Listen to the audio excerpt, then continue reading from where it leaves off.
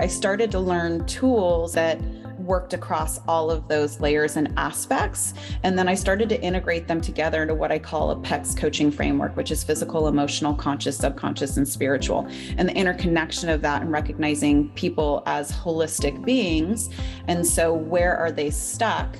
I noticed working with clients that we could work in the same area of thoughts, and they could shift their neural pathways, but they were still having a trigger response. And it's because they had energy stuck somatically that needed to be released. Today's guest is Jennifer Bauer. Jennifer transitioned into life coaching and energy healing after 17 years of working in corporate marketing and communications. She's a certified master wayfinder coach, Equus coach, a UC Reiki master teacher, a breathwork meditation healer, and a Huala Loa practitioner. Jennifer recognized that in order to best serve her clients, she needed to integrate a variety of modalities into a more holistic coaching practice. And from there, developed her own coaching framework that identifies where a client is stuck physically, emotionally, consciously, subconsciously, and spiritually. Jennifer has also founded the Institute for Nature-Centered Coaching. She's the author of Nature Guides, Release and Reconnect Through Writing, and Jen resides in sunny Orange County, California. I'm really excited to bring Jennifer Bauer onto our program today.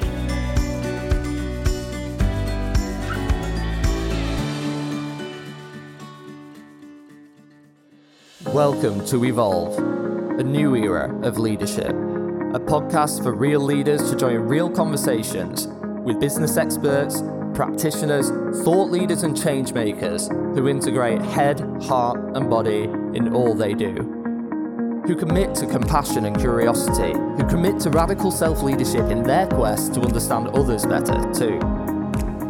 Because the only way to deliver real results is to understand what it takes to lead real human beings. This is a new era of leadership.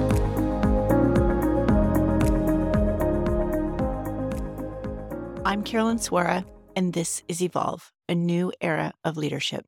All right, welcome listeners. I'm really excited today to introduce you to Jennifer Bauer, coming to us all the way from California, I believe. Isn't that right, Jennifer? Yes. A little bit different than the snow that's in the land where I live right now up in Canada. So welcome. And I'm really excited to bring Jen into the Evolve podcast.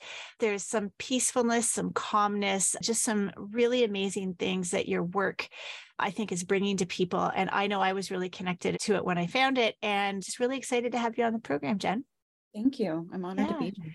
Yeah. So with evolved leadership, I talk about 3 different elements of an evolved leader. That includes self-awareness, self-regulation, and co-regulation. And I believe that this is the way that we can navigate through all the disruption and chaos as leaders are experiencing. So I'm curious, as we just sort of dig into the conversation, Jen, what's been your reflection around those 3 elements in leadership right now? What are you seeing in the work that you do? Definitely. I think the self-awareness aspect, when management and leaders can understand how they are affecting those that they're working with, whether by example, their behavior, their reaction to things, their non-reaction to things, really sets that example and sets the tone for how everything kind of plays out from there and waterfalls down. And so having that awareness of how they are responding in the moment to what's happening, because things move fast. And I think leadership can get a tendency to kind of snowball into whatever the momentum of the energy of what's happening around them. But if they can take a step back and really recognize themselves, be in that moment, take a beat, take a breath, they can kind of reset that pause button so that folks have enough time to be self-aware themselves, regulate themselves, and then really look at the problem or the solution from that perspective, rather than just being caught up in the energy of it.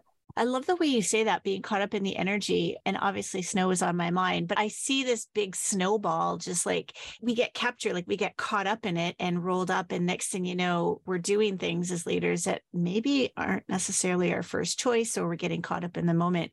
So what type of leaders do you see in your practice, Jen? I know you have a coaching practice, and maybe just help our listeners understand the experience you're bringing into this discussion. Sure. So I've worked with a couple CEOs of smaller businesses, some executives at larger companies, and really the work that we end up doing, even though it is around their day-to-day relationships at work, it often stems back from their own upbringing, from how they were raised, how they were conditioned, their own personal environment at home that plays a huge effect on how they are responding in the office environments. And so oftentimes what we can do is, when we're diving into whatever challenge they're presented with, they think it's a work thing. And then when we start to dig in, we really realize it's an old wound that we've scratched open. And that's why we're reacting and responding that way.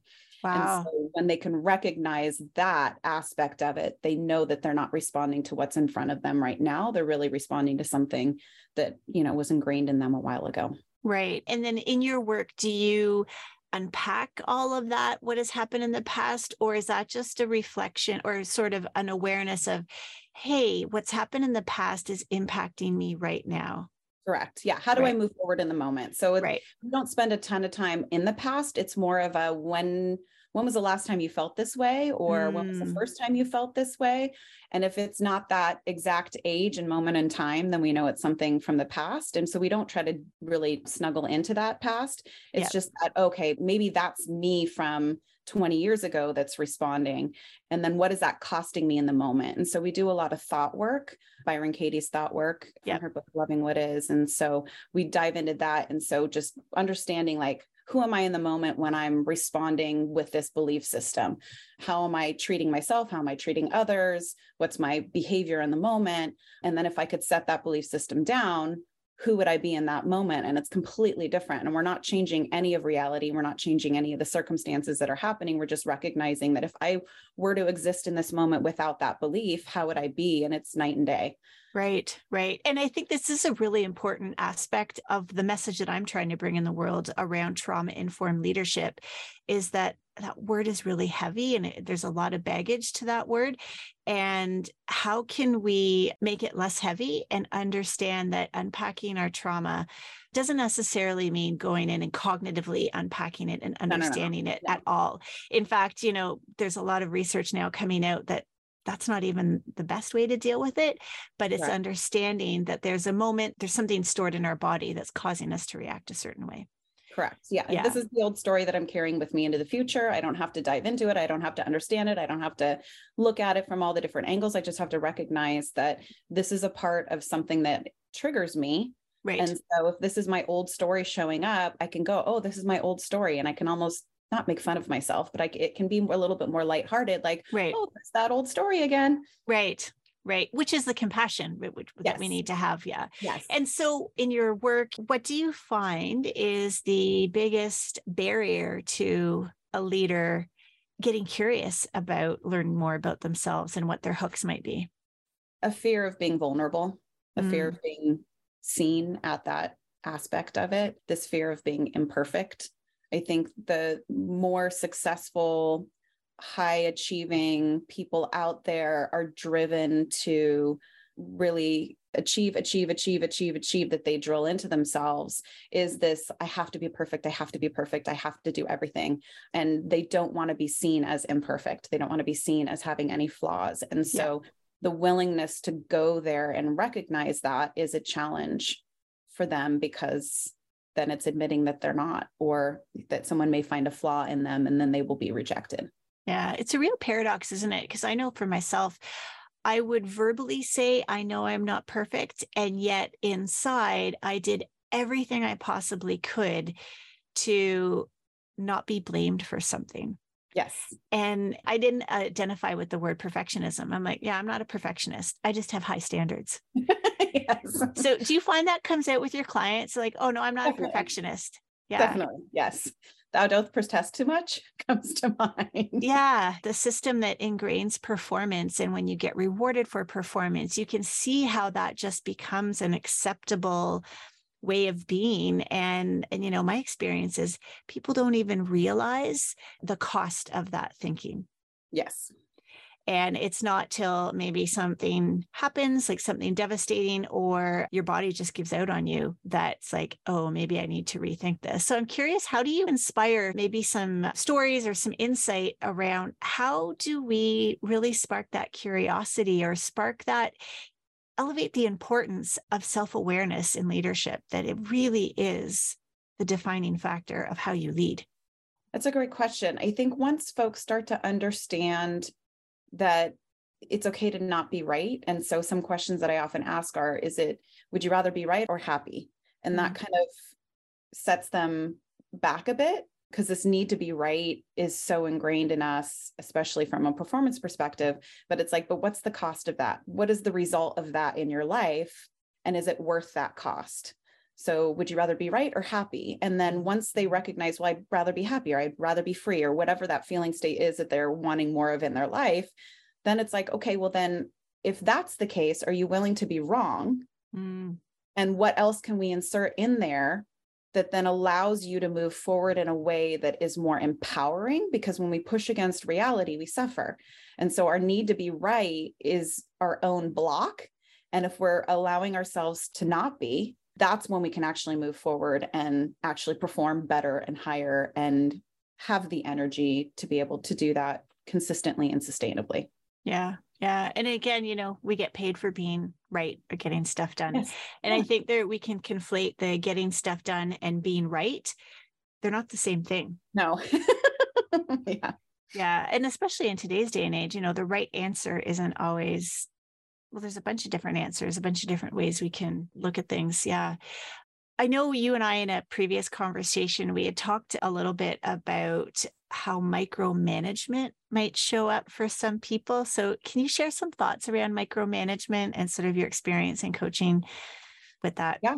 Yeah. And I'll even admit that was me as a people manager, was a micromanager based on trauma that I didn't realize until later on. When I was feeling less stable in my personal life, I would try to attempt to control the minutia of the details of my employees. And that was my way and my coping mechanism for trying to feel more stable and secure. And so what would that look like, Jen? Like, can you give an example of, because you don't appear to me to be somebody that shows up and like, you have to do this and you have to do this. Like, what did that look like? I'm very different now. Okay. For 5 years of doing this work and my own personal journey, I'm night and day different than who I was, but just needing to know every little detail, needing to provide input on everything. And here's how it should be done. And so I'll give an example. When I was working at Intel, I was doing executive communications, EDI communications, and the team that I had was responsible for this big initiative. Intel had made a commitment of $150 million toward equity and inclusion. And so the pressure was on, and it was high exposure with the CEO and regular meetings and trying to get documents done and this, that, the other. And I did not want anything to fall through the cracks. So all of my direct reports, I was just on them. And the document needs to look like this, and the document needs to have that. And it really wasn't important. But in my mind, it had to be absolute perfection if it was going to hit the CEO's desk. So from those aspects, and then I would lose sleep and I'd be worried about X, Y, and Z, he's going to be doing a talk tomorrow. I got to make sure the points are right. And if the points aren't right, And so it was way more work that I put on myself and my own shoulders that didn't need to be that way. Right. Yeah. And so that micromanagement, I think that's a good way to help us understand. It can look like different things. It doesn't mean we're showing up and yelling at everybody, but it sounds like you were losing sleep. You weren't able to focus on that connection with the other person. It was more on the output. Yes. Yeah. And I need to see everything. I need to approve everything. I need to be involved in all the meetings. I need to know what everyone's doing in every moment. And it was taxing on my employees. It was taxing on myself, and it wasn't healthy. Or any of us. And it certainly didn't give them the ability to let their gifts rise to the surface and let them shine in the ways that they shine. It had to be my way. And that's not fair to anybody because everyone's got their own gifts and their own ways of showing up. And I learned that through my own experience of recognizing where's this showing up in my life, even in my personal life. And so how could I take a step back from that and allow things to not be perfect and allow things to not go according to my plan and to not need, a backup plan to the backup plans. Right. But that was all from trauma. It's all from, I don't want to be blindsided. The rug was pulled out from underneath me too many times that I don't want ever that to happen again. So how do I see around corners? How do I avoid that? So my motto used to be proper planning prevents piss poor performance. And I lived by that. It didn't serve me. Right. And so I'm guessing that led you into what you do now, because you've set up some new programming, and I'd love to hear that next part of your story. So realizing that was happening in the workplace, how did the next part of your story go? Well, I got laid off many, many times and all for different reasons, all completely out of my control. And the more I got laid off, the more I tried to attempt to not be blindsided again. And so I think I got worse as a manager as I went along. Oh, really? Yeah. Until I finally just threw my hands up and said, well, obviously this isn't the path for me. So what is? And that's how I got into coaching. I actually attempted to use coaching as a way to make me more marketable on a resume. And then once I started getting into it and learning the tools and using them on myself, realized how much growth I needed to do and how much personal development I needed and how much I needed to heal from a lot of the things that had happened to me. And so I used that training to work the tools with myself. And then as I found my own freedom and I just liked myself better as a person and I felt happier. I then was like, okay, I can't go back to doing corporate marketing and communications anymore. That's just not where I'm passionate. And so I dove in, and then pretty much all of my first clients were former colleagues that were like, wait, you're like a totally different person now. How do I, how do I get what you're having? And so then I would share the tools with them and then they would, word of mouth. And that's really how my business got going, was coaching former colleagues, former employees. And I haven't looked back. And so it's just been adding more and more modalities as I've gone along and then creating my own training program based on what I've learned and integrated. Wow. Now you said something that really resonated with me, which is your ability to manage or to be a good leader got worse as you were getting further down your leadership path. And I really, really resonate with that. And here's why. Now that I can look back, so similar to your story, once I had a chance to learn some tools and use them, I realized the more experience I got, sort of the higher up the leadership ladder I got, the more I tried to protect myself from getting blamed or doing the wrong thing. And I wonder, I'm not going to create a blanket statement for everybody out there, but I wonder how many other people feel that the higher up they go in an organization, the more they feel the need to protect themselves and be right because they're getting paid more. I just really resonate that and kind of wanted to just pause and invite the listeners to reflect on that for themselves. Is that something that they're finding in their own leadership journey? And maybe some people are a little bit earlier in their journey. Maybe some people are further along. We both had this experience as we got further along in our leadership journey. We got a little bit more contained with what we thought the right thing to do would be. And I'm curious if you have any other further thoughts on why that might be happening for people. Yeah, there's a term called crystallized intelligence and liquid intelligence. And crystallized intelligence is when we've done something before, we rely on that neural pathway, that learning, and kind of copy and paste it. It's a way that we become more efficient as we age. And when we're young and we're children, we don't have crystallized intelligence because we're learning things for the first time. And so there's a lot of liquid intelligence. And then as we learn and do things, it becomes crystallized. But as we age, if we don't keep ourselves involved in learning and doing and new experiences, we lose that liquid intelligence and we rely completely on the crystallized intelligence. And as we go up the hierarchy, when we're growing as leaders in our careers, there's a lot of risk in being curious and doing things that are new for the first time. And so we rely on the way that we've done things in the past, the tried and true, that may not necessarily be applicable to that current situation, but it's worked for us in the past. So that's what we know, and that's what we're going to do. And we're not going to take that risk. But the problem is, the more we rely on that crystallized intelligence, the more we lose the ability to be innovative, the more we lose the ability to do things in a new way, because we're no longer allowing that to be liquid intelligence. And so I encourage leaders, if you really truly want to be innovative and if you want to evolve as a leader and evolve your company, you need to be able to put yourself in situations that are new, that you're learning things, that you're allowing yourself to take some risk because you're doing it for the first time, rather than relying on that crystallized intelligence so much. Yeah, which really is an invitation into welcome to the discomfort. Yes. Yeah.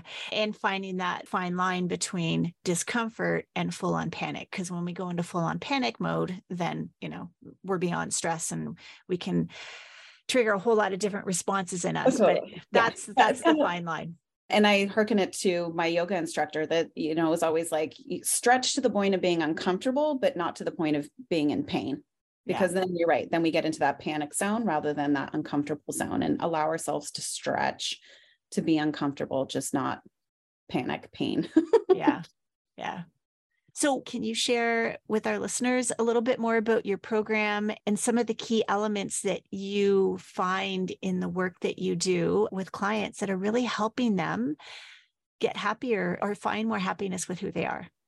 Yeah, it was interesting because as I was doing my own healing, I recognized that thought work was only a component of it. I noticed that my body, I thought like my back issues, I'd herniated a disc in my lower back, and I had assumed that that was just an accident, this, that, the other, but I was always in pain.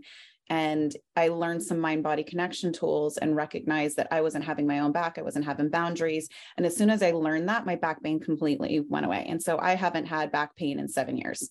And this was something that I'd had for 8 years consistently, just varying degrees of pain. And so that experience opened up my perspective and my field to recognize the interconnectedness that we have between our mind, our body, our emotions, and even our spirituality. And so I started to learn tools, and I was drawn to tools that worked across all of those layers and aspects. And then I started to integrate them together into what I call a PECS coaching framework, which is physical, emotional, conscious, subconscious, and spiritual. And the interconnection of that and recognizing people as holistic beings. And so where are they stuck? I noticed working with clients that we could work in the same area of thoughts, and they could shift their neural pathways, but they were still having a trigger response. And it's because they had energy stuck somatically that needed to be released. Yeah. And so now when I work with clients, it's working across those different modalities and working with them holistically to really help clear that pathway for them forward. And sometimes that looks like physical ailments or chronic pain or chronic things that are coming up, and recognizing what is the true root of that and can deal with that root issue to then, open you up physically. And so once I started to integrate that together, I recognized that there weren't a lot of coaches out there doing that. They were really just kind of the traditional coaching model is working the thoughts, some emotional aspects of it, but really around the mentality aspect. And so opening that field up, I pulled from my network of folks that I, have my peers and my colleagues, and pulled in 12 teachers and developed an 11-month training program that has a variety of modalities in each one of those layers. So in the physical and the emotional, conscious, subconscious, and spiritual. And so result is the Institute for Nature-Centered Coaching. And so it's training other coaches out there to have a wider breadth of tools available to them to help. Yeah. In preparing to write my book and all the research I did around that and understanding what that word trauma meant, eye-opener for me was that trauma is stored in your body. Yeah. And so what you're talking about there is just such an important aspect of leadership, to release what's in our body. And it has nothing to do with our thoughts or anything cognitively. Our body is an amazing, amazing tool. And so can you share an example that maybe the listeners can relate to as a very introductory experience into what some somatic work might look like? Sure. Yeah. So there's some tools where you can connect into the symbology of what your body is sharing and representing. And so I've had a client with sciatica pain. And so recognizing, okay, it was on the right side, that's the masculine side. Based on the location, that's your root. So that's your family. So what are the male relationships that you have, whether it's your spouse, your children, your parents, et cetera, in your life that you're having an issue with, and then diving into the symbology of what does that represent to you in that space in your body? And everyone's unique in that way. And so if they can bring their awareness into that space and into that pain and describe it, the messages usually come through. I was working with another woman who has metastatic breast cancer, and she has pain and swelling on her left side of her arm. And so when we started going into that in a meditation and she was becoming that space in her body, these beautiful messages came forward. And once the messages became clear and brought into her conscious awareness, she actually was able to release the pain. She doesn't have any more pain in that part of her arm anymore. And so it's that aspect of understanding what is it that your body's trying to communicate to you, because our cognitive reasoning logical part of our brain processes 40 bits of information per second, but our body through our nervous system, so sight, sound, taste, touch, smell, processes 11 million bits of information per second. Oh, so that's a great stat. Isn't that an amazing stat? Yeah. So cognitive is 40 and our body is 11 million bits. And so what's happening is, that's why they say trust your gut. So your body's responding, your body's taking in a ton of information. It just doesn't know how to communicate it with language. So it communicates it through sensory experience. It'll feel constricting. And if you stop paying attention to that, you just push through whatever that inconvenience is in your body, that uncomfortableness, it'll get louder and stronger and louder and stronger. And then that's where you end up with some chronic issues, because you're just ignoring it. You're bypassing it rather than paying attention to what it's trying to tell you. And so that body wisdom is so important in understanding and bringing it into the conscious awareness. And then the second step is actually making the change that you're needing to make, that your body's telling you need. Yeah. That was amazing, Jen. I know a big part of my book is helping people understand that body is a center of intelligence. Yeah. And I know my own experience was I just kept ignoring that girl and just pushing through. Mm-hmm. And I know I still have lots of work to do, but it is incredible at how much it talks to us if we choose to listen. Yes. Yeah.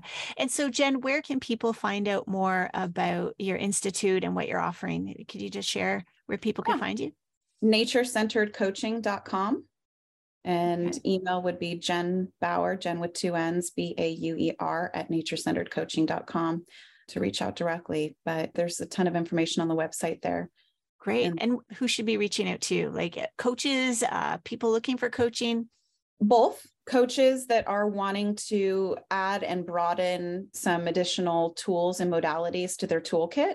Anyone who wants to enhance and deepen their connection to nature and their own true nature through holistic healing modalities. And then if somebody's wanting to work with a nature-centered coach, then we obviously have the coaches that have graduated through the program that we can refer them to.